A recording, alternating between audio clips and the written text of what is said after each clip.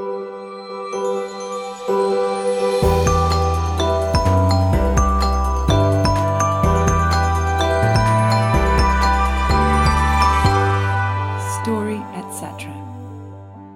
lot of us maybe have been more influenced by cultural memes than we might realise when we think about what happens to turn us on.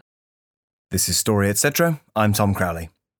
Whether it's being expressed, repressed, pursued or denied, sex is one of the most ubiquitous motivating forces in fiction. Calls for greater representation are broadening this spectrum of sex and sexuality, adding greater nuance to the conversation across fiction in all media.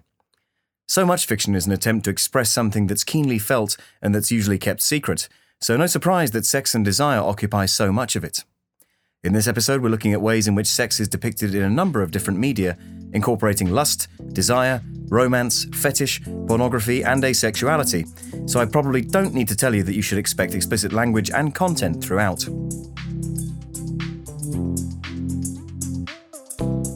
Hello, I'm Eleanor. I'm Jenny. And we're talking about sex. We are talking about sex. Sex is one of the subjects that we wanted to do an episode on really early on when we were talking about making the podcast.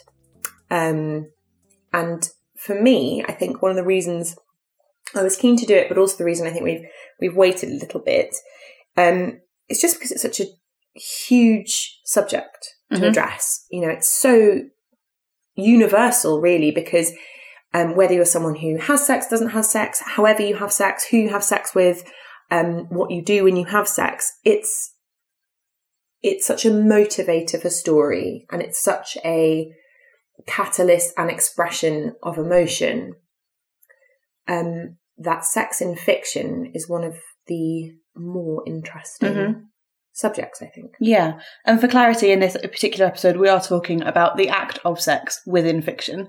Yeah. So whilst we might comment on sex in real life, we are looking to explore different representations of sex within film, books, and that kind of stuff, and how far-reaching it is. It is, like Eleanor said, it's present in so much of what we see and take in from a world of fiction, whether or not the act is actually happening. From dodgy rom-coms where, nothing ever happens except sex, or not sex. Who knows? Sex may or may not be happening and you're still watching. All the way through to sort of erotic literature and sex scenes within literary fiction and that kind of stuff. It's just, it gets everywhere. It goes off onto so many tangents that we fully appreciate that this episode isn't going to cover everything, and we fully acknowledge that it doesn't. But we wanted to pick up on a couple of things, and I think all of us have found something deeply interesting, or a particular aspect of this that we found really interesting and wanted to learn more about. When we first talked about doing a sex episode, one of the people I really wanted to speak to was Lindsay Jukes, because I'd seen her play Portia.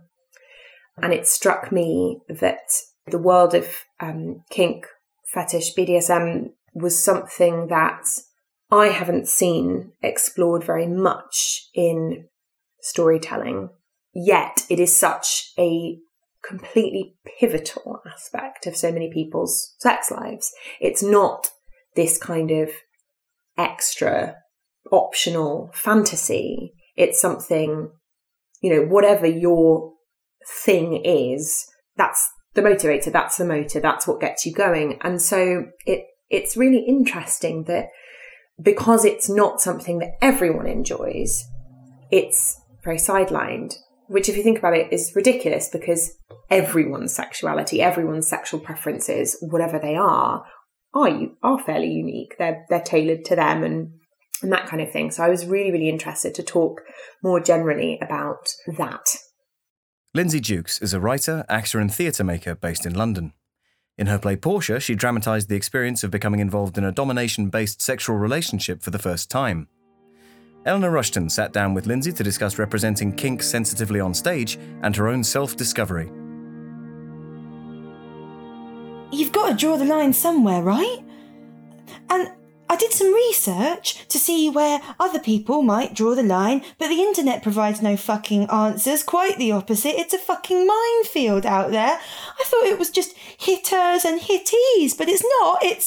It's bondage givers, bondage receivers, degradation, humiliation, masochists, sadists, experimentalists, exhibitionists, masters, mistresses, dominatrixes, hunters, prey, voyeurs, swingers, non-monogamists, polyamorists, age players, girls, boys, mummies, daddies, brats, pets, slaves. We're not in Kansas anymore. I'm Lindsay Jukes, and I'm here because I wrote a play called Portia, which is all about a young actor. I am also an actor. It's quite autobiographical. A young actor who is trying her best to be an excellent feminist, but has just discovered the world of kink and the world of BDSM. And there are some contradictions initially that she finds in those two worlds that she wants to inhabit. I thought to begin with, you could maybe just talk a little bit about writing about sex in general. It's actually going to be quite difficult to answer this question without talking about kink. That's fine. I think. That's fine. Bring it in. Simply because this is kind of the only full thing that I've written so far. And part of the reason why I was compelled to write it was due to the discovery of kink. So I kind of went into this world and realised that there was a way of talking about sex and a kind of a way, especially as a woman, of asking for what you want. That was really exciting, and a kind of ownership of who you are and what you want and the kind of person the kind of things that you want to explore during sex. And so I think literally the reason why I was able to write such a kind of candid piece was because I was entering a world where people were talking about sex in a different way. I probably, before I discovered kink and BDSM and all of the wonderful, beautiful things in and around that world, I would have found it very, very difficult to talk about sex. So I think the piece is it's a kind of showing of that liberation. Right. Yeah? Yes, that's what it felt like to watch, I think, it was kind of like, oh my God, I've just discovered something, and this thing has made me want to talk about this way more than I ever have, and I want to tell you all about it. Like discovering a band, but bigger and more important. In the play, the character Gemma, there's a moment when she talks about having an orgasm, and I think, for women, like, orgasms can be easy, but I think for a lot of women, orgasms can be very, very difficult. And it took me a long time to find a way to orgasm, and kink was a big part of that. Again, I think for women, it's usually about relaxing and accepting kind of what it is, who you are and what it is that you want, and feeling psychologically content. And I think through my discovery of kink, I was able to access that, and therefore I was able to orgasm. You said it's like discovering a band, and I discovered orgasms are awesome, but I discovered them so late, and I discovered them due, I think, to realising that there was a conversation around sex that I hadn't been able to access previously. And so I was able to accept elements of myself that I hadn't been able to accept previously, I suddenly, I could orgasm, and I wanted to tell everyone about it. Look what I can do! Yeah. The thing you just said about the accessing a part of yourself you didn't know about, that's such an interesting way to put it, because I think the idea in general of self-discovery is such a kind of catalyst for drama in so many different forms. Yeah. And that is very clearly in Portia as well. Yeah. But it's such a particular kind of self-discovery, and one that I think, well, I don't know, maybe you could tell us a bit about the kind of audience you're expecting for the play. I remember talking to you in the bar afterwards and you saying you were nervous because people from the sort of kink community were going to be there. Yeah. Like, how did you approach the idea that you were going to be playing in front of an audience, some of whom were extremely well versed in the sort of the dynamics in that world, and then some people who just... I was completely terrified throughout the entire thing, because I have friends who I've kind of introduced the idea of kink to, and they've been like, oh my God, are you okay? And I've had to really reassure people that I'm having a wonderful time. And obviously, within the kink world, I've made a lot of new friends, and there's this just enormous spectrum. I was very, very concerned about in any way making the BDSM community seem weird or wrong or bad.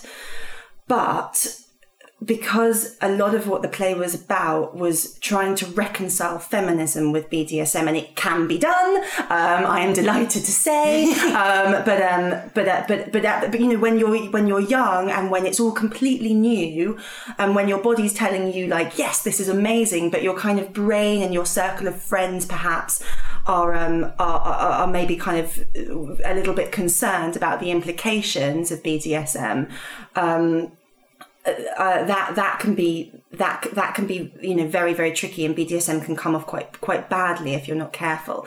And I wanted to show her working through all of that, because I kind of wanted to take the vanilla audience and kind of help them through all of those stages, so that by the end BDSM can be seen as, I didn't, it doesn't end with kind of, fireworks and joy and glee. That, there's still quite a lot of complications around all of it. But I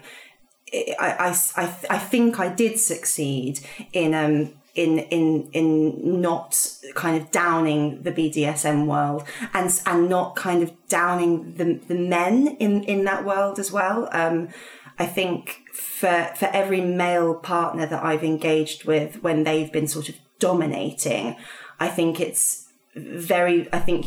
man in a liberal feminist world has got to kind of deal with a huge amount of potential guilt and worry and fear, because every man that I've kind of played with in terms of playing with dominance and submission has been, of course, a feminist. And what's so beautiful about the world is that you negotiate and you make sure that you're both okay and you're both happy. But I think to a vanilla world, if a male hits a woman, that's not looking good, especially down to a vanilla feminist world. That's really, really not looking good.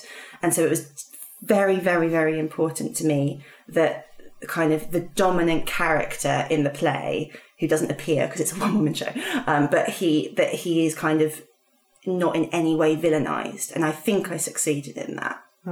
Certainly my friends from the kink community enjoyed the show, I think, a lot, and I asked them, and they said, no, you did us proud. Have you seen sort of other attempts to kind of portray the BDSM world in an accurate way? Have you come across anything else that you sort of think has done a good job?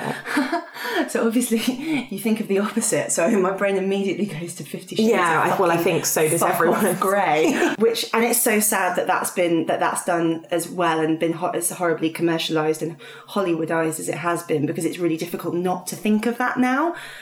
Are you thinking of anything in particular? Do you have any thoughts? I thought of The Secretary. Oh my God, The Secretary is so good.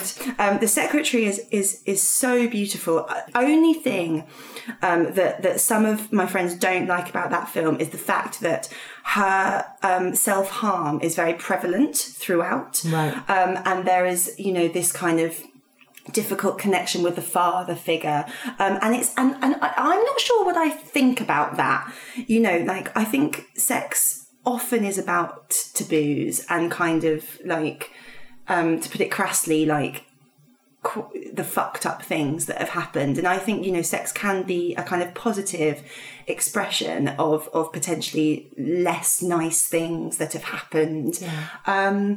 So I think The Secretary is an absolutely beautiful film. I love it. I think some people don't enjoy, and I think this is part of the reason why I was very nervous to write my piece, because I'd spoken a lot to people in the community, and a big thing was like, don't show us to be fucked up. Don't connect my desire to, hit someone with my daddy issues. Don't connect my desire to be here or choked in bed with the fact that I had a fucked up relationship with my mum. Like, I don't want those links to be being drawn. And in the play that I wrote, there is a sort of dad figure very kind of lurking in the background, and I didn't want to kind of pin everything on that, but I think, again, in the kink world, mental health is something that people just feel freer to talk about. Everything, for some reason, I think when you admit that you want to be hit, or you admit that you want to hit somebody, everything else kind of is easier to speak about as well. And so I don't think mental health, I don't think mental illness is more prevalent in the kink community, but I do think it's something that we're happier to discuss and happier to be open about, potentially. And so that's why in the play that I wrote, there's a kind of OCD thread that goes through it, and there's a connection with the father as well. And I didn't want to completely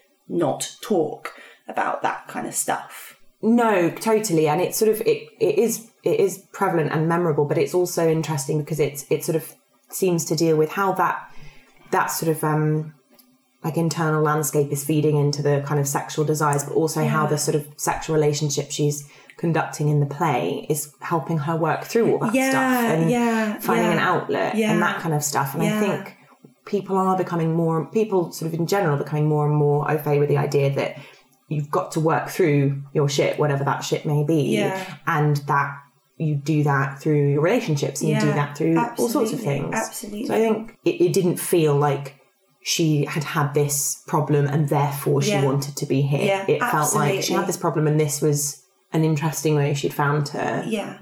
I think more of what I'm saying is that, absolutely. And it's not like, oh, I've had a fucked up life, therefore I like being hit. But it's like, sex sometimes, when it's good, is a release and a relief sometimes, and a kind of like, oh God, I can engage in this other part of me that I've been like pinning down and squashing down because it's not okay, and I'm needing to be this kind of very on it, very direct, excellent feminist all the time, and sometimes it's nice to experience something sensorially that is different from that, and so it's BDSM is my version of kind of a release and a relaxing and being a different part of myself, and therefore I'm able to really enjoy myself sexually. And I think for other people it's different stuff, One thing I really enjoyed about Portia was that it was really funny. There were parts of it that I suppose were on some scale surprising, or it was, stuff that one wouldn't know unless one was sort of in the community. But how did you sort of...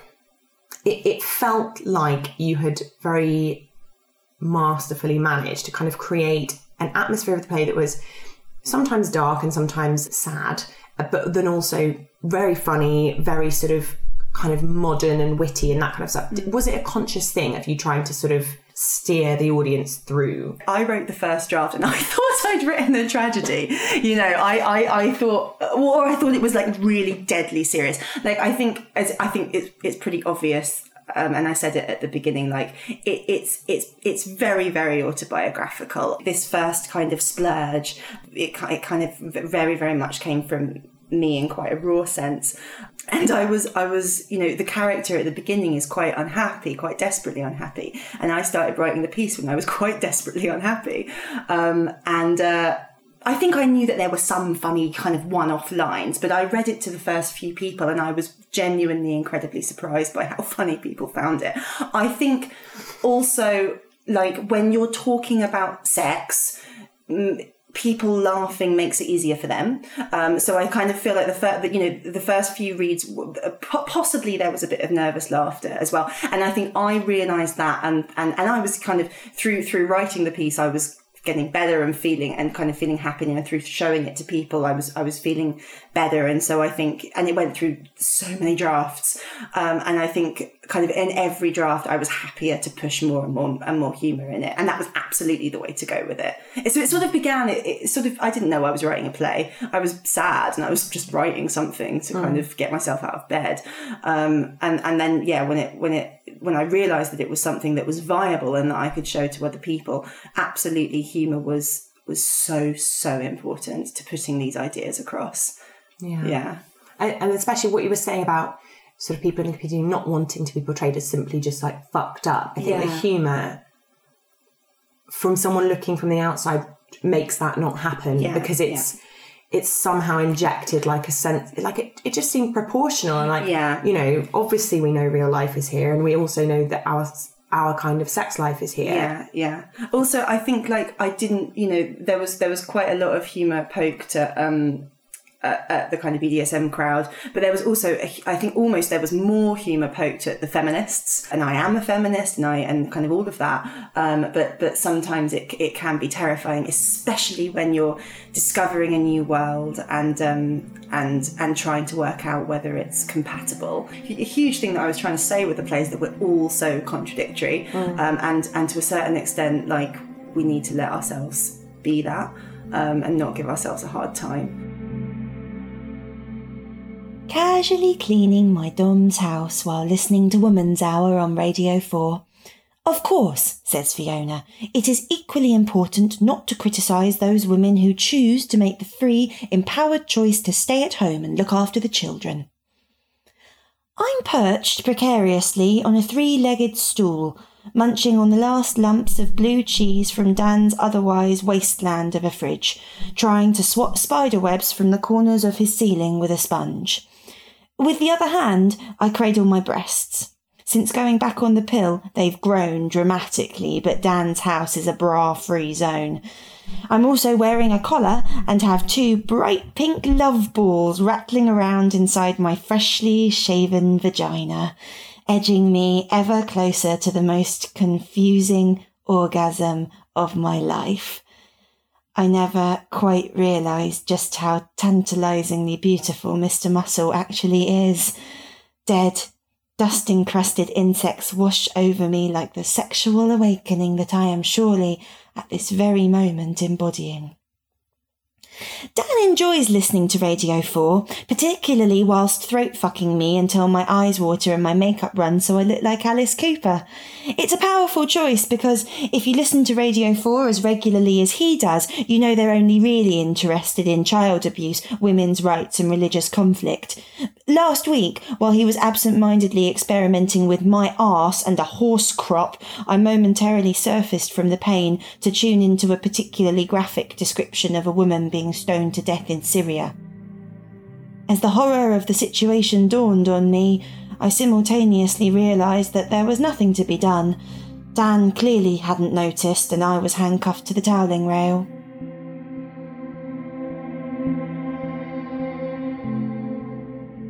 Those clips of Portia were written and performed by Lindsay Dukes and recorded by Eleanor Rushton. One of the most common places that depictions of sex happen in fiction is that kind of classic romantic notion. It's one of those, like we mentioned before, sex is an issue whether or not it's happening in certain cases, which I do believe is a When Harry Met Sally line, which kind of proves my point. But it is so much of so many classic stories that we are brought up with. Yeah, I think that's exactly right. It's something that is such a motivator for humans and therefore for characters in fiction, whether it's the desire to have sex or the ramifications of it or just its presence in a story. And that's something that is often included incredibly powerfully, is sometimes approached from kind of more of an oblique angle, and then sometimes done really badly, which is also pretty funny, quite fun as well. Where sex is or isn't happening quite often within central romantic things, it's still a key theme. But it also kind of segues into other genres. If you think about Dracula and things like that, it becomes a metaphor for so many other aspects of storytelling that we take a book at face value and kind of get surprised when you become an adult and go, oh my God, they're talking about sex? Really? I didn't pick up on that at all. Or are able to enjoy a piece of fiction on multiple levels. We now present an original monologue about pornography and isolation, written specifically for this episode. IRL by Christian Graham. I've worked it out. 2 months. That's my average. It took me 2 months to get a job at the Pork Scratching, a greasy spoon in Crystal Palace. It was a fairly eventless job, serving cranky builders their morning coffee. I was pulling pints before that, so nice as it was not to end the days smelling of warm beer, I now spend the evenings washing the odour of smoked bacon from my hair. A couple of weeks in, a new girl started. Eliza, a pretty thing who's eager to please. A tall girl with a lopsided smile and a bunch of piercings. She was probably pierced in all those places you're not meant to get pierced, I thought. And I was besotted. But I've seen enough films to know how workplace romance unfolds, so I tell myself it's probably best to admire her from afar. Even if I enjoy how her eyes remind me of the sky on a clear day, or if I like how her hair is always playfully tousled but never messy, or if I enjoy the way that there is a slight bounce to her walk, as if she doesn't quite obey gravity in the way that the rest of us do. Next week we've got work drinks, someplace in Soho. I make some excuse about full body migraines and stay at home. Just me and my joypads. Levelling a fictional city makes me feel mildly better about missing what I'm sure will be an incredible night. Now, I admit that I'm not always like this, but after a dry spell I kind of go into heat. My muscles get tense, my mind wanders, and I wake up every other day with morning glory like concrete. At such times, I turn to internet porn. The more I watched, the further my mind got from images of me and Eliza. However, a few seconds into Big Butt Sluts 4, I saw something strange. One of the actors has Eliza's face. It's not her. Eliza's frame is smaller, her figure less curvy. But facially, this woman is a dead ringer. Once more, the girl from work is dead centre in my consciousness. I go to work the next morning, utterly defeated. Not even porn could save me now. Thankfully, the day goes quickly. No angry workmen or broken crockery or till discrepancies. Eliza doesn't arrive until late shift, so I spend most of the day without her.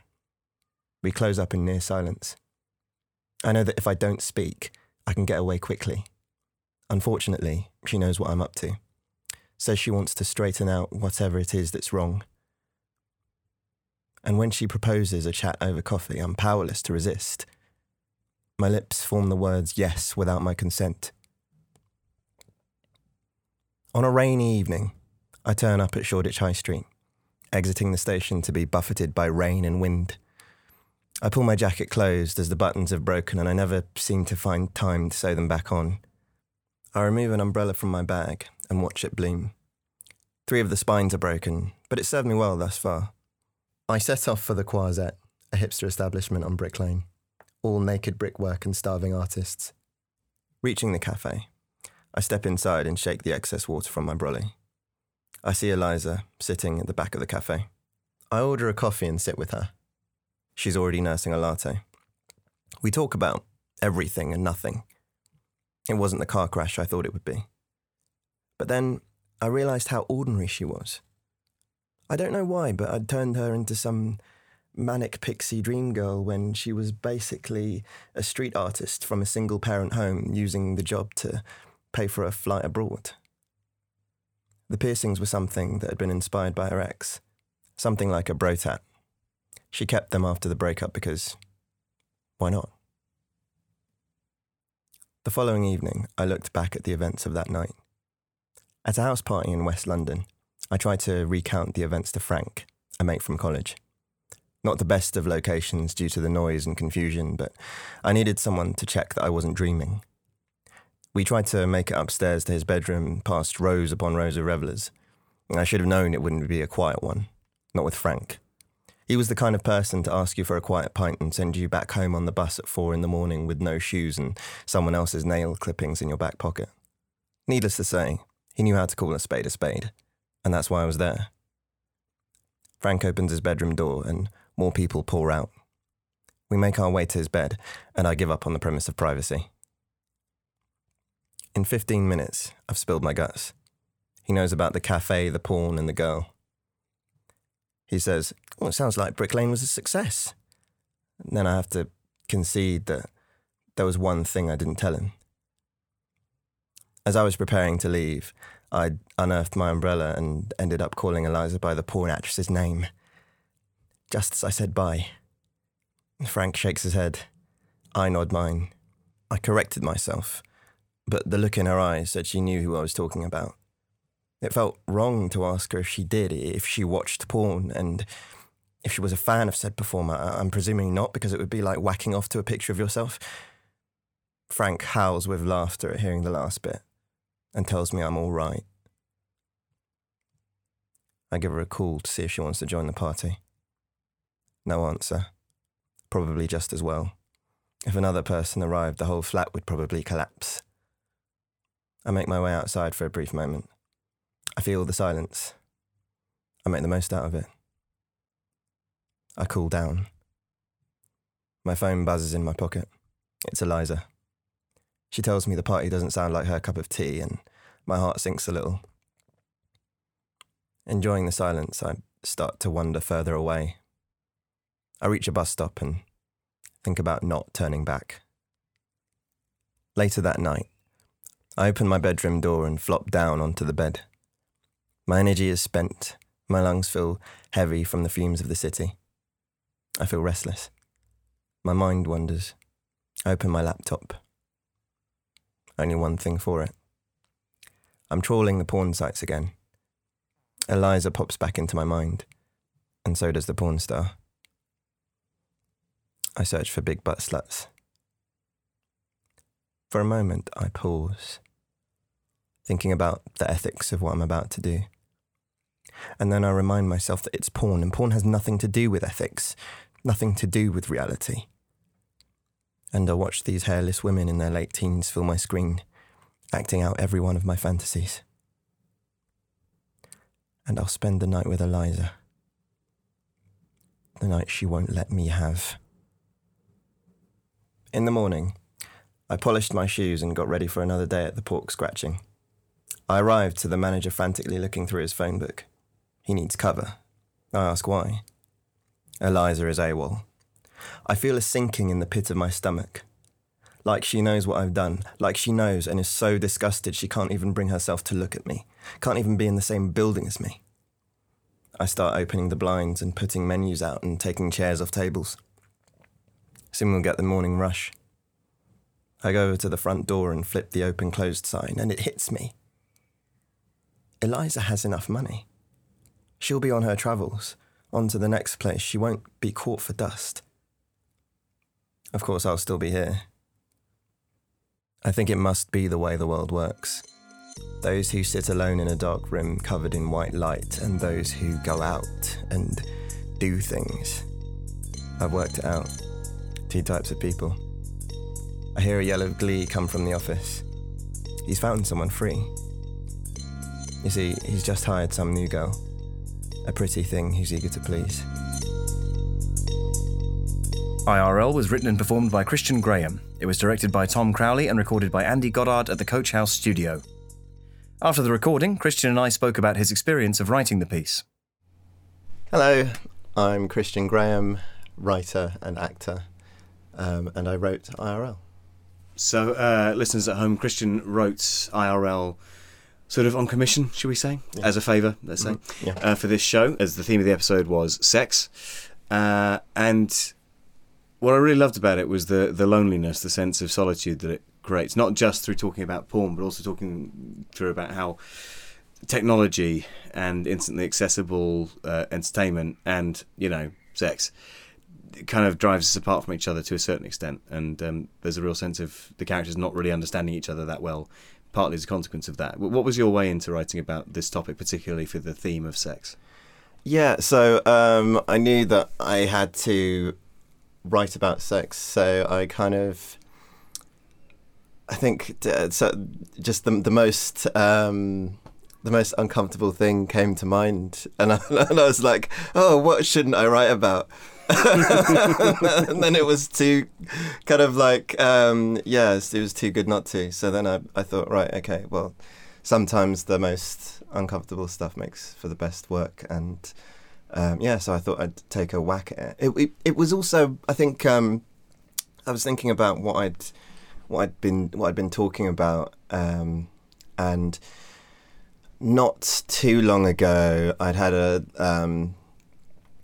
a conversation with a writer friend actually about about sex, and she was kind of like, she thought that she could tell who was watching a lot of porn and who wasn't, and I thought it might be interesting to kind of maybe try and explore one of these people's lives. Take one of the people who definitely watches a lot of porn and try and dig into that a bit. Yeah. What was the criteria for telling who does and who doesn't watch a lot of porn? I think with her, it was about kind of like how long they could last, and about like what whether she felt like they were more voyeuristic, and also where their kind of sense of consent was, and whether they just kind of moved her around without saying anything, or all that kind of stuff. So your idea of what constitutes a sort of mutually satisfactory sexual experience is warped by if you're used to seeing, dominating male figures in pornography. Yeah. Because I don't want to kind of say all porn is wrong, and if you watch porn then blah blah blah blah blah. But I think that one thing that isn't so healthy is that a lot of it at the moment is very much focused on male pleasure, and it starts off with the male being pleasured and ends with the male being pleasured, and it's all circulated around that. Interestingly, you're the only man we're interviewing for this episode about sex. Okay, yeah. How does that make you feel? Special that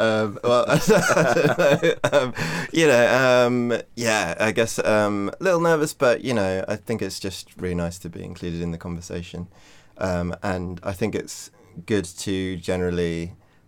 I think it's good to be asking more of what women think, and basically, hopefully, getting more of their point of view on things, especially sex, because a lot of the time we kind of make them quiet, or we don't ask them. So so I think it's good that I'm the only guy at the moment. On the kind of the subject of representation of male desire, I think that it was just really nice to kind of get something where it was a guy trying to explore something that he felt defined his masculinity and failing. And I also kind of feel like it's an experience like mine where sometimes what you're trying to do, or the way you're trying to live your life, is through being like, okay, well, what shall I do? What do men do? Okay, right, I'll do that. And through that, you don't get it right, or you feel like you're not quite playing the game the way you should play it, and then that makes you feel a sense of loss. When really it's a lot of conditioning that needs to be undone in a certain way. So it's about masculinity as well. It's about a conventional idea of masculinity. Yeah, I think so, because he's kind of like, okay, I need to be watching a lot of porn because I need to be really sexual, and I need to be talking to this guy in this way about these women, and even if it's a guy that I don't really like that much because we're on two different ends of the spectrum, I need to be seen to be being a lad's lad. Or that's kind of how I see the main character. There's probably a few different ways to spin it. I think porn's quite a tricky one because it does exist for a specific purpose, and it is storytelling. Yeah, it's there to, at whatever level, engage with the fantasy. Yep. Whether it's something that is a story as simple as there is a person here or persons here who desperately want to have sex with you / each other, and that's it. Mm-hmm. Or it's a much more sort of high production values. There are dragons and there are, I don't know, princes and librarians and castles, whatever. But it is engaging with the fantasy element. Otherwise, there wouldn't be porn, I guess. And so this idea of storytelling within it is a tricky one, because I suppose it's about thinking about people who make porn or make erotica, the varying extent to which they see it as artistic or storytelling. I was thinking about this earlier, about how porn is quite often where a certain generation of us get our first information about sex in the real world, and how we take that in different ways. So guys at my school were the ones more readily finding, I think it was still porn in the woods at that stage. It was one magazine that got passed around the class type deal. Whereas I think the girls were the ones that were maybe finding access to different levels of storytelling. So they were looking for more of a different kind of fantasy, I suppose. One really interesting offshoot of this, I think, that particularly pertains to younger girls is slash fiction, which is, I think, this is a fact someone told me a while ago, so it may or may not be true still, but it certainly feels like it still is. It's the largest, the slash that is now on the internet. For anyone who doesn't know what slash is, it's fan fiction where it has a sexual element, so making characters have sex with each other. It's the largest pool of erotica written for and produced by women. And lots of producers of slash fiction are quite young women. And it has opened up areas of discussion around female sexuality that were not being had before. So, for example, one quite common trope in slash fiction, I read this in an article about Harry Potter slash fiction. I was thinking it was going to be Harry Potter based. Of course, it's Harry Potter based. Was that something came up and again is that they'd often make male characters have sex with each other because the people who were writing it tended to be young straight women who found men attractive and wanted them to have sex with each other. But also they were sort of making them behave in kind of stereotypically feminine ways. But also there's a big thing about men getting pregnant by each other. And so it's kind of, and them exploring this idea and probably these fears about what sex can mean, because when you're 16, 17, the thing you're, I think, most scared of is getting pregnant. And this fascinating idea of sex in this kind of, I don't want to call it porn, but this kind of erotica as something that not only is there to stimulate the people who read it and the people who write it, but that also can speak to something really, really key and true about the producers of it. Your point about things being written by young women and they're attracted to men, so they want to see men get off with each other, I think was why I wanted to talk to Pandora Blake about her work, because particularly in the mainstream porn world, it's very difficult to find material which actually puts a woman's pleasure in any way in focus. And I think it was really interesting to speak to her and actually hear a little bit more about how you go about plotting a storyline where the woman is centre, where nothing that she doesn't want to happen happens, and where what she wants to happen happens. The commonly accepted image of pornography is exactly how it's portrayed in Christian's story. It's lonely, it's shameful, and it's plagued by issues of exploitation and misogyny. A number of writers and filmmakers have made great efforts in recent years to push back against this homogenised notion. One of this new breed of pornographers is Pandora Blake, based in London, whose work strives to be feminist and queer inclusive. She produces ethical and performer-driven porn, which explores fetish and fantasy on her site dreamsofspanking.com. Jenny Redburn spoke to her about her work. Hi, I'm Pandora Blake. I am a feminist, an activist, and I make porn. So we are approaching porn from a potentially slightly different angle today and looking at it as a form of storytelling. So can you talk to me a little bit, first off, about your process as a pornographer of putting stories together? Oh, that's such a good question. So before I launched the site, I was getting story ideas faster than I could write them down. I don't know if you are kind of experienced in this process where you kind of got the idea, you're committed to doing it, but you haven't launched it yet, and it just fills your head. You can't think about anything else. I was getting kind of 3 film ideas a day and just trying to like write them down as fast as I could and hoping that at some point I'd have the chance to put them into action. So a lot of the ideas come from kind of my personal erotic imagination. Some of them are fantasies I've had since I was a child. Some of them are inspired by non-sexual fiction that I've read and thought, oh, that's got sexy potential. I think I'm going to put a twist on that and make it a bit more explicit. So quite a lot of kind of homage to my favourite genres or authors, and quite a lot of satire as well. So yeah, when it's one of those scenarios, I'll write out a kind of treatment, like a couple of paragraphs. And then once it comes to the point of casting, I will send the idea, I've got a kind of bank of ideas. So when I cast someone, the first thing that I do is talk to them about what they're into, ask them if they've got any ideas. And if they've got their own fantasies, then we develop those as a matter of priority. But if they say, oh, I'm kind of interested in this sort of thing, but I don't have any specific ideas, then I'll go and look in my kind of collection of story ideas and see what might suit them, send them some possibilities and say, well, what do you think? And so then the stories will be developed in collaboration with the performer. My work is very performer driven. I think that's quite important to ethical production, particularly when you're doing sort of more BDSM type fantasies, which a lot of my work focuses on.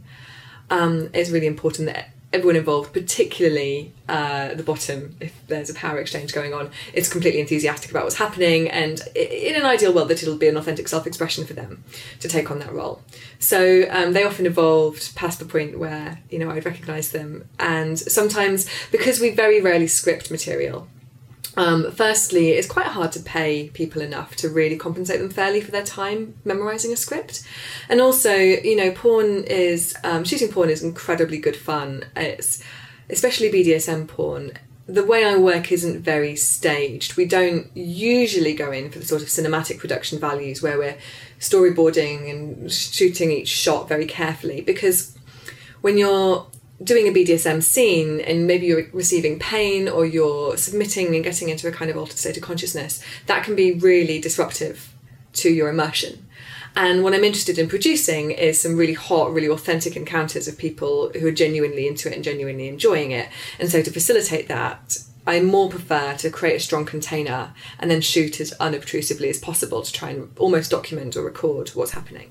Mainstream porn is hugely story-based these days. I mean, even Brazzers, which is kind of one of the most mainstream production studios out there, it's owned by the people who own the tube sites. They've done like a Game of Thrones porno. There's a lot of good satire and story. I have been accused of being a story fetishist, and it is not uncommon for my films to comprise of 75% story and introduction and build-up and anticipation and sort of 25% action. So I put a huge amount of thought into it. That's the interesting bit for me, to be honest. For people who aren't familiar with my work, I work within, mostly my own productions work within the spanking genre. People probably didn't know there was one of those, but people getting their bum smacked for various reasons. And as someone who has that fetish and enjoys doing that in my private life, I know there's nothing less interesting than someone just saying, right, bend over, you're going to get spanking for no reason. For me, in order to really be able to enjoy the sensations and get into the kind of psychological mindset that allows me to receive the pain, I need a really good reason for it to be happening. And so my stories tend to explore different psychological motivations, why people might deliberately court a punishment or do something knowing it was going to happen and be prepared to take that risk, or why they might be being unfairly treated and someone might have a reason to be mean to them. And I'm really kind of quite interested in scenarios where you've got mutual justification, so both of the characters are quite relatable, quite believable, and have really good reasons for doing what they're doing, but they're kind of in conflict. What do you think about the overall representation of not just spanking but fetishes in general in fiction? I guess the stereotypes which frustrate me when I see them in mainstream Hollywood TV, for example, are when you've got like a female character who's kinky because she's broken, and it's some form of self-destruction or equivalent to self-harm. Like, that was one of the things that frustrated me about Secretary. Even though actually by the end that's quite a positive depiction of a consensual relationship, I still was like, why did her character have to self-harm? And, when you've got men who are submissive, who are the stereotypical, like, CEO who's an alpha male in real life and then likes to be treated like a pathetic worm in private. I mean, it just doesn't have any depth and kind of often is treated, particularly with male submission, as a subject of ridicule. It kind of lightens the character or makes them less intimidating, gives them a kind of comic element. And I actually think that's quite unfair, because submission is very complicated and very courageous and quite powerful and beautiful, and you have to have a lot of self-determination and strength to really be able to carry yourself through that experience. So to see it played for laughs, yeah, I don't like that. Where would you like to see that section of fiction get to with its depiction of porn, fetish and sex in general? I mean, in literature, there's no excuse, is there? You know, you might struggle to cast the perfect performer of colour or the perfect trans performer for your piece, but you can write whatever characters you want. And so when I see books populated by white, middle-class, able-bodied characters, it's just like, oh, you're just being so lazy, you know? Yeah, it can be hard to get right. People might be afraid to write outside what they know, but, you know, it doesn't cost you that much, given how much more you're likely to be earning as a white middle-class person, to hire some people from the marginalised community that you want to represent to read your stuff and give you their critique of it. So I'd like to see more diversity representation in all areas of fiction. I think that all of us deserve to see ourselves represented in the media we consume, and that includes all, media and all genres. So not just something that contains sex. So overall, I'd just like to see more understanding of the importance of consent, communication, autonomy. I'd like to see negotiation. There's a lovely scene in Scott Pilgrim where she offers him tea and they go to bed and they start making out. And she says no. And then she says, you know what, actually, I've changed my mind. And he's like, oh no, that's cool. I mostly just wanted to cuddle anyway. And it's just no big deal. And I'm just like, I would like to see more of that sort of thing. More scenes where the characters are talking about what they want. I mean, personally, I talk loads before I get into bed with someone about what we might want to do and, you know, what our tastes and our limits are. I'd like to see more of that, more negotiation. And more kind of centering of consent as the thing that makes sex good and possible and hot. You know, there's too much slightly non-consensual sex which is presented as hot in fiction, where someone's the persuasion or the pressure, you know, like the romantic comedy, like just showing up persistently, like in Love Actually, where he just shows up at the door. Like, no, actually that's harassment, that is stalking, it is not sexy, it would not make you fall in love with him, fuck off. So yeah, definitely more consent. And if you're making it a hot, slightly coercive fantasy, that make it clear that it's a fantasy and do something to center consent in some other way. From a storytelling perspective, I think that we talk about arousal, a lot of people talk about arousal as if it was a different kind of reaction to material than other forms of physical or emotional reaction. So this idea, you know, legally speaking, if something is sexually arousing, then it's treated differently. It's treated as pornography, whereas the same material that's not intended to cause sexual arousal. This is why you can classify Game of Thrones, even though it's got loads of sex scenes and loads of rape and loads of violence, where if that exact same material was on a porn site, published and marketed as porn, it wouldn't.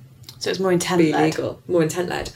Yeah. So there's this idea that porn is kind of segregated off into its own ghetto, and there's a double standard, and something that you can show in pulp fiction where someone's bound and gagged and being raped in the bum as an act of revenge at the end of the film, that is definitely not okay in a porn scene because you don't have consent. I'd want to see that dismantled. What I'd ideally like is an understanding that entertainment media are entertainment media, and for all your intent, you actually can't control how people are going to react to it. So you might make a porn film that's intended to arouse, but people are watching it and laughing, or they're watching it and crying. And those are both physical reactions which we can't help, any more than we can help getting horny. And I don't think that there's anything better or worse than getting horny than there is about laughing or crying. You know, we could laugh involuntarily at an off-colour joke and we wouldn't have been able to help that. It doesn't mean that we condone that kind of humour. It just means we had an involuntary reaction. Maybe it's even a result of our nervousness or a result of our trauma is to have that reaction. And maybe it's gallows humour, you know. We fill our entertainment media with dramas of the exploring suffering and fear and pain and anger and rage and revenge and all these aspects of bereavement, all these aspects of the human condition that are deeply personal and definitely not positive.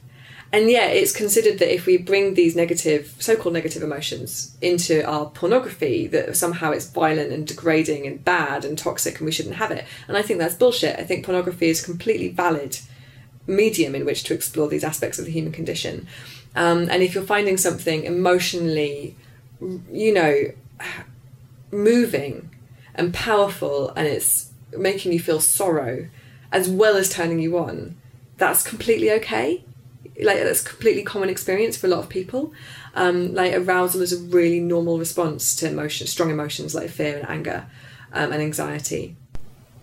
And so what I'd like to see is fiction being fiction, like documentaries being documentaries and horror films being horror films, whether or not they're porn or not. Like, a porn can be a documentary, and it can be a soap, and it can be a horror film, and it can be a drama, and it can be a comedy, and it can be satire. And it's all glommed together as porn at the moment, and that's treated like this monolithic genre that's all the same. And it's not. You can unpack it into so many different genres, and it can do so many different things as entertainment. It can be political, it can be silly, it can be warm, it can be moving, it can be dark, it can be scary. And that's okay. And what I'd really like is to have those genres, to not have this segregation where you've got non-porn crime stories and then you've got porn crime stories, but actually you've just got crime stories, and some of them have got explicit sex and some of them haven't. Because I think that approach would enable us to really appreciate and acknowledge and explore the richness of porn as a medium and how much it's got to offer as fiction. And you reference yourself or describe yourself online as queer inclusive. Yes. So how does that pan out in what you're producing?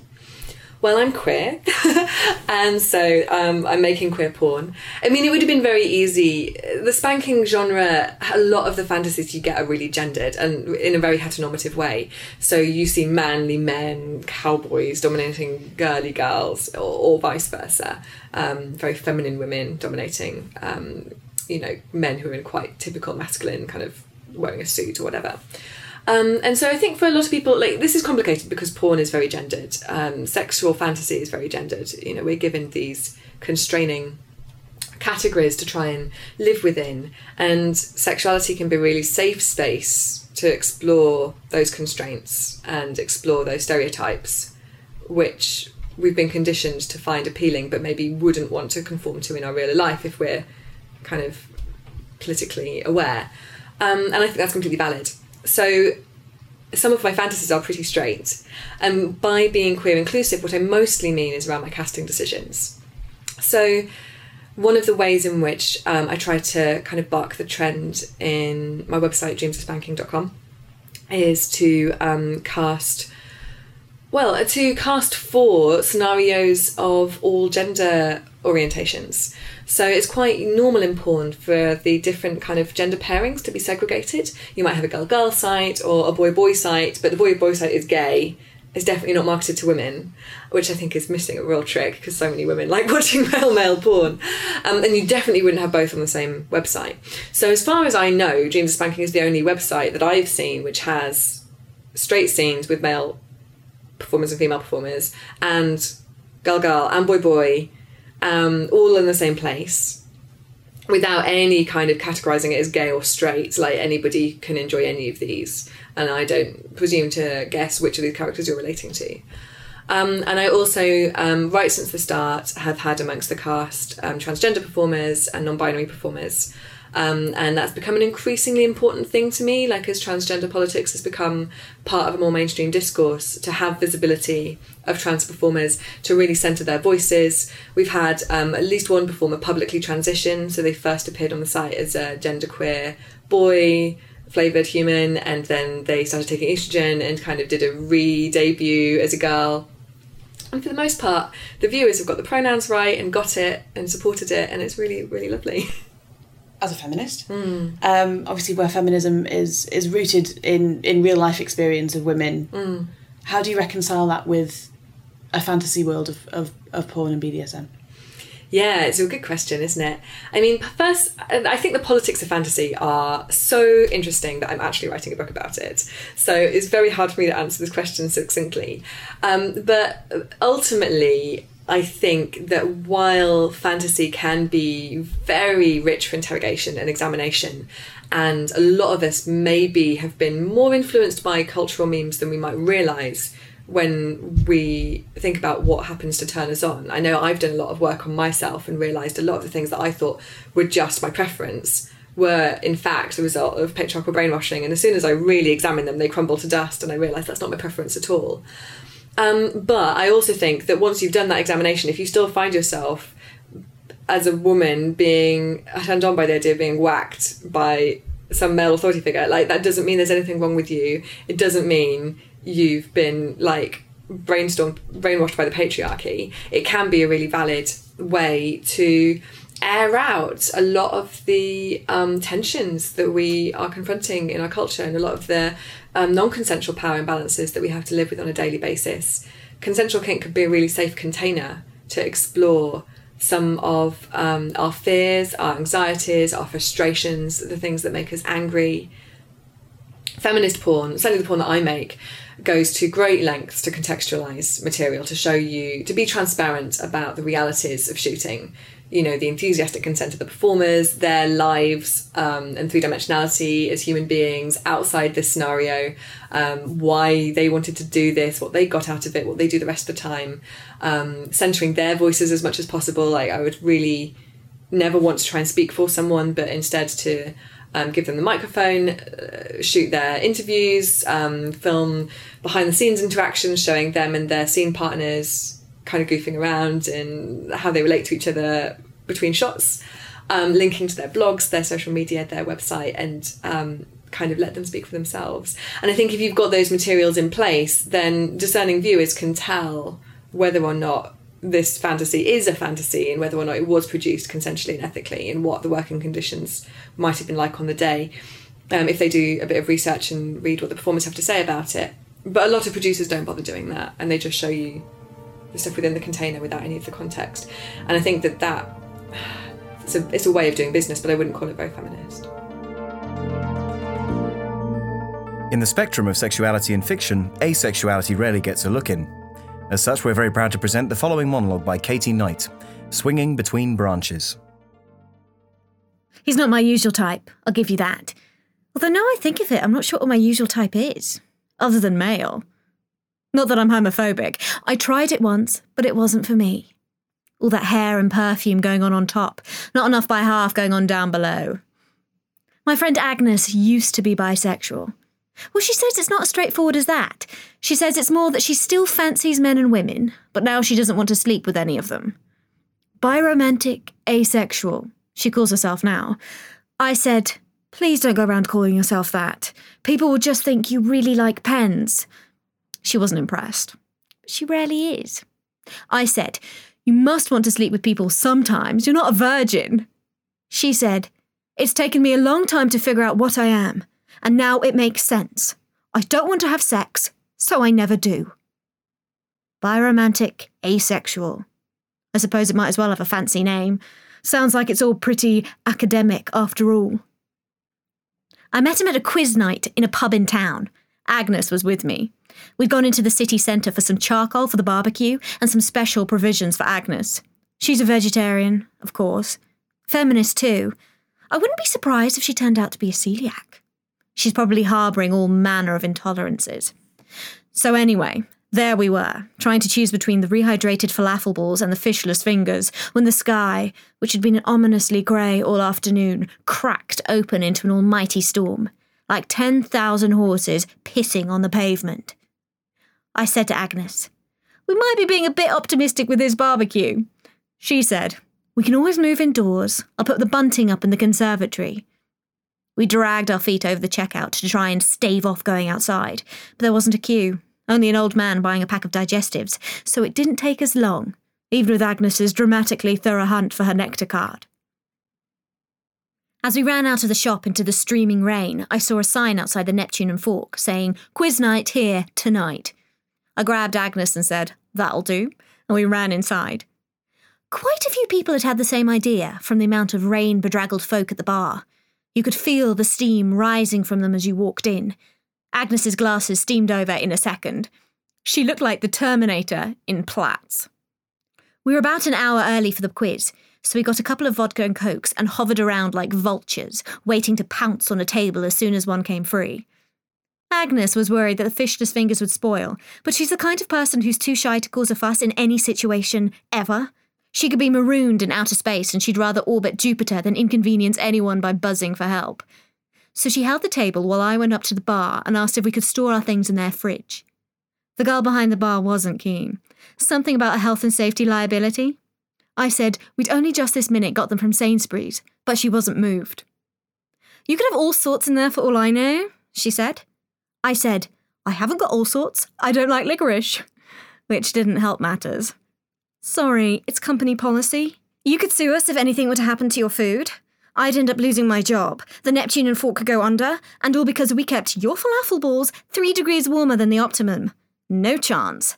Not even if we had a disclaimer form, which we don't." Well, I didn't care one way or another about the falafel balls or the fishless fingers. We'd gotten both in case all the members of Agnes's vegan Zumba group turned up. But the principal annoyed me, not to mention the barmaid, so I pressed on. At that point, I got my phone out to call my lawyer cousin. My actual cousin is 11, and her most impressive achievement to date is playing Jingle Bell Rock on the clarinet. But of course, Her Majesty didn't know that. So I dialed Agnes and pretended that I was talking to my lawyer. This didn't go as smoothly as I'd hoped, as you could hear Agnes's ringtone from where she was sitting a few metres away. "Mr. Lover. Faint, but detectable if you had the ear, which I do. When I was at school, the teacher reckoned I had perfect pitch. I'm especially sensitive to doorbells. Anyway, Agnes is sitting just far enough away not to have heard my little tete-a-tete with the barmaid, so she hasn't got a clue what's going on, and is very confused when I start asking her what my legal rights are. Starts looking over at me like I'm having some sort of breakdown. I start making out like I can't hear her, so that I can hang up with at least a shred of dignity before she comes over and ruins the whole charade. But while I'm shouting, "The line's breaking up, it's no good! I'll have to call your office for official advice!" I hear a man's voice asking, "Is everything okay?" I look over and see a guy, about my age, quite stocky, with a mop of curly hair and sideburns, wearing a Pavement t-shirt. There is no Thunderbolt to speak of. My initial feeling towards him is an urge to pick his monobrow, but I find male attention to be like Tampax. Even if you don't have an immediate use for it, it pays to stock up. Plus, he's wearing a Pavement t-shirt, which suggests he's of my clan, child of the 80s, into his indie, someone to swap mixtapes with, who won't judge you for calling it a mixtape. Obscure, yet accessible, and probably the most important factor, he's not my boyfriend. Sean and I are hardly in a relationship, though. We haven't had sex in 3 months. That's enough to make Agnes jealous. I give him a big smile and say, "You haven't got access to a fridge, have you?" "I can put it in the back room for you," he says. "I'm doing the quiz night tonight. I'll be here for a while." Turns out his name is Simon, and he's doing a quiz all about indie music and bands. I tell him me and Agnes are going to stick around for that. He looks pleased and asks me what I want to drink. I'd never had problems attracting men. Not like Agnes. When we were 13, we used to spend time at each other's houses. I'd go through Cosmo, highlighting all the looks I thought I could reasonably recreate on a pocket money budget. I attempted to concoct age-defying lotions for my sister Lou's sagging 17-year-old complexion using the contents of my parents' bath shelf. She bought my face regenerator serum the first few times I made it. At the time, I thought I must be onto something, probably the combination of Brylcreem and Colgate. Agnes and I wrote a letter to both companies to inform them of the miraculous discovery, suggesting that they merge under the new name of Brylgate. We requested a very modest 50% share of the profits for being the heralds of such a revelation. I later found out Lou was just humouring us. I went into her room to take one of her pills that let her have sex without having a baby, and I found the jars of face regenerator, with the product curdling away into a gloopy mess in her top drawer, along with letters from school and other useless artefacts. Agnes and I carried on our lab, though. I pulled Johnny Griffiths the night I wore a generous amount of Lust Delicious, our most popular scent. consisting of coconut shampoo, Dove deodorant, and the liquid from a burst bath pearl. Johnny couldn't get enough. Said I smelt like a sexy pharmacologist. Agnes didn't have quite the same luck, though. Something in the Lustalicious didn't agree with her, brought her out in horrible red hives. Might have been the bath pearl. They were my nans, and she'd been dead 5 years. They're fussy at Agnes's house. Organic this, fair trade that. Not enough exposure to reality. When she started her periods, her mum gave her a moon cup. She didn't pull anyone that night, needless to say. Nearest she got to being chatted up was Ben Stiles asking if she was contagious. She sat talking to Folky Dan about goodness knows what until I'd finished copping off with Johnny, and then called her dad to take us home. In what year did Jarvis Cocker cause outrage by mooning Michael Jackson live on stage at the Brit Awards? Agnes and I are doing well. We've got respectable knowledge of indie bands between us, and this question poses no problem. Because I love pulp, and that stunt at the Brits only strengthened my belief that me and Jarvis Cocker were destined to be together, and that every minute that passed in which we weren't an item was actually a travesty. A situation which Jarvis would no doubt make light of at the wedding speech, comparing my beauty to the moon in a witty reference to his cheeky shenanigans. We write down 1996 on our answer sheet. I remind Agnes that she supported Michael Jackson over the incident, and that she claimed at the time that he was just misunderstood. She mumbles something about life being too short to be embarrassed, which is hard to swallow as she's gone, puce. Simon's voice booms through the mobile speakers he set up at the bar.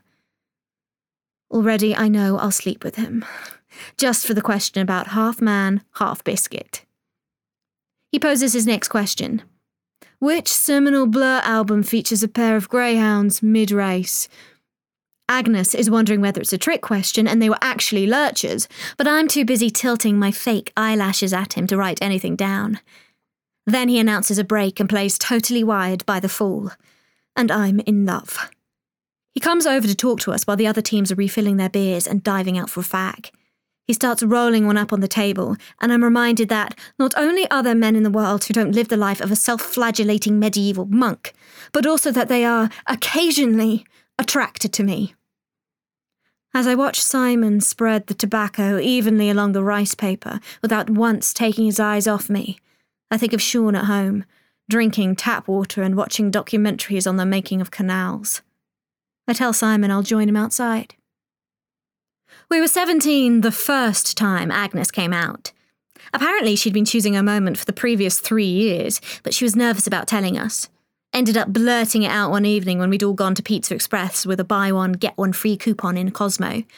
She said she had something important to tell us and hoped it didn't change anything, but felt she had to let us know that she liked girls. I wasn't overly surprised, given that she always used to drink beer down the park while the rest of us wouldn't be seen dead with anything other than the finest Lambrini.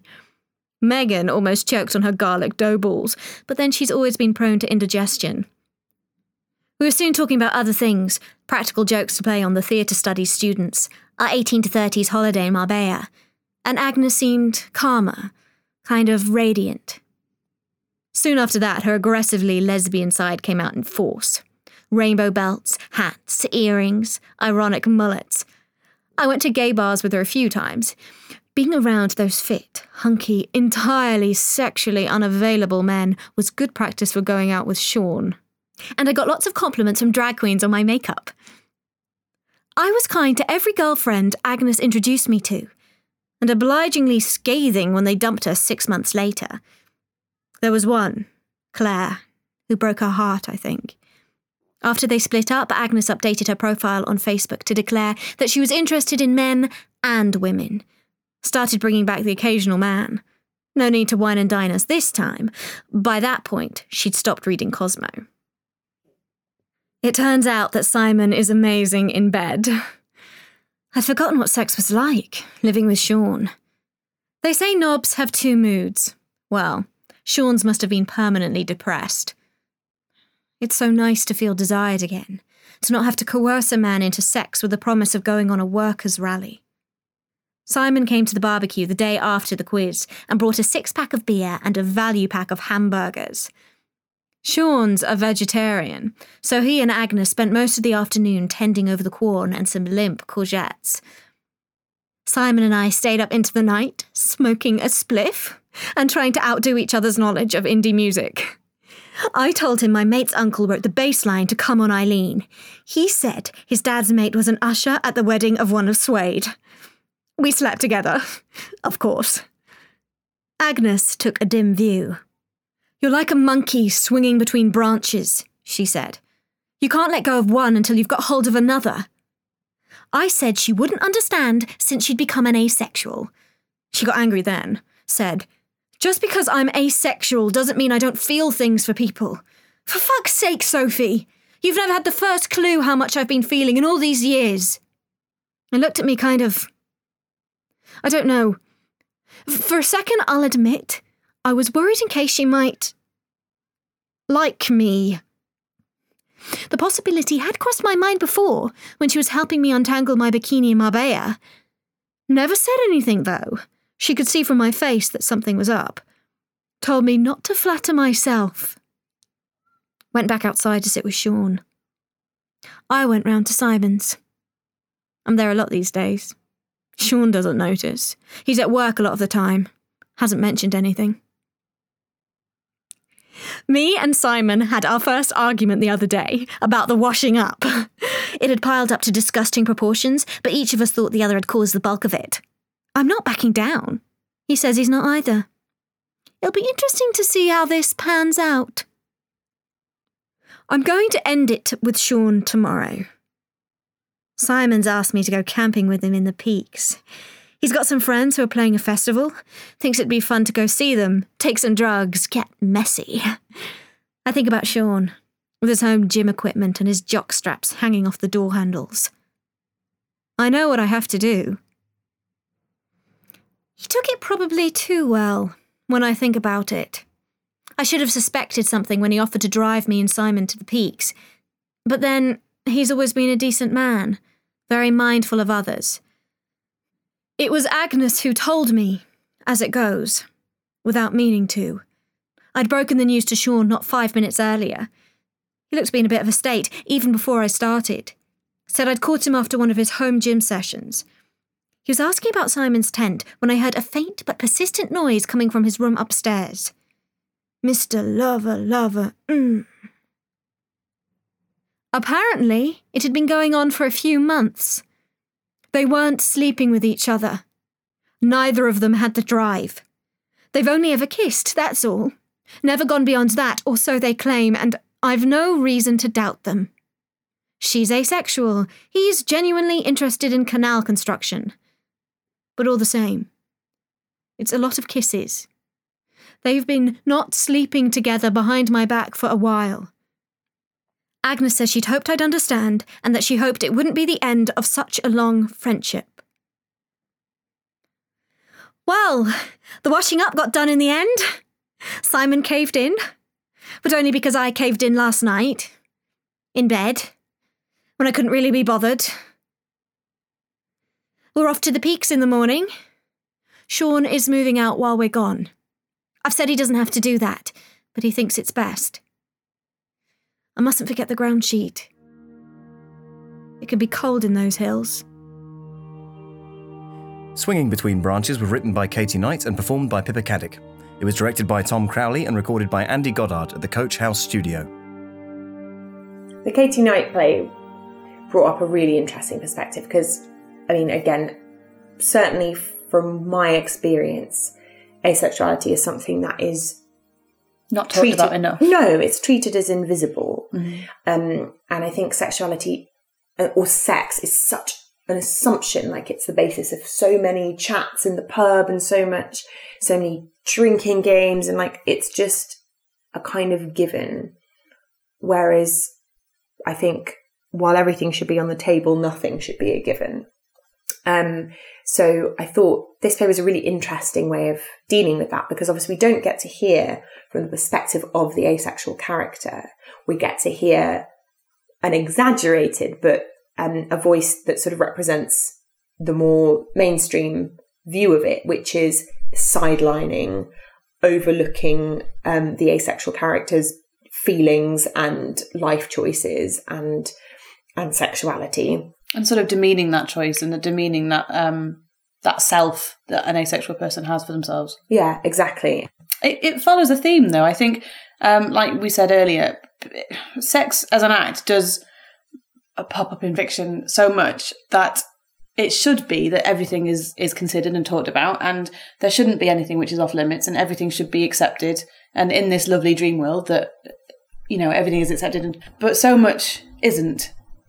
And stemming from that conversation about asexuality, there's so many sections of society that aren't allowed to, I feel like if they're portrayed in mainstream fiction, whether that's books or TV, they aren't portrayed often enough as characters who are allowed to feel their sexuality and be sexual characters. Back in episode 1 of our lovely, lovely podcast, the lovely, lovely Matilda Abini shared a gorgeous, gorgeous play with us. And I remember us as producers reading that and loving it so much, but it's also just a perspective. You think disabled people's sexuality isn't highlighted enough. It's not highlighted as a need of theirs, and not enough attention is given to making sure that they get their basic human rights and sex as a basic human right, and all of those types of sort of knock-on effects of that. But there's tons of sections of people who are never portrayed, or are very, very rarely portrayed as being allowed to be sexual. I think that's absolutely true. And I think one of the jobs of storytelling, in whatever form it is not only to describe experience and to make you go, oh yeah, God, yeah, that's exactly right, but to also challenge you and present another person's experience, and for you to be like, what? Oh, really? And I think at its worst, maybe it's the fiction's fault, but maybe it's also us as readers' fault, is when it makes you just go, ha ha ha, that's stupid, or that, ridicule it. Maybe it's because it's poorly produced, but also I think there is an element of our own expectations and prejudices coming in. But sometimes those moments where, like the Matilda Abini play actually, where it just makes you go, oh God, I hadn't had to consider that. And it's how awful is that we how hadn't awful considered is that? And it also just, any moment in storytelling which gently and kindly is my favourite, but reveals your ignorance and helps you fill in a gap, so that you can take it into the world, has got to be a good thing. And when it comes to something like sex and sexuality, where we're all navigating this world full of billions of people with all these very specific wants and needs and desires, anything that can help us approach all these people we're going to meet with more sensitivity and not be shocked when someone feels safe enough to reveal something has got to be a good thing.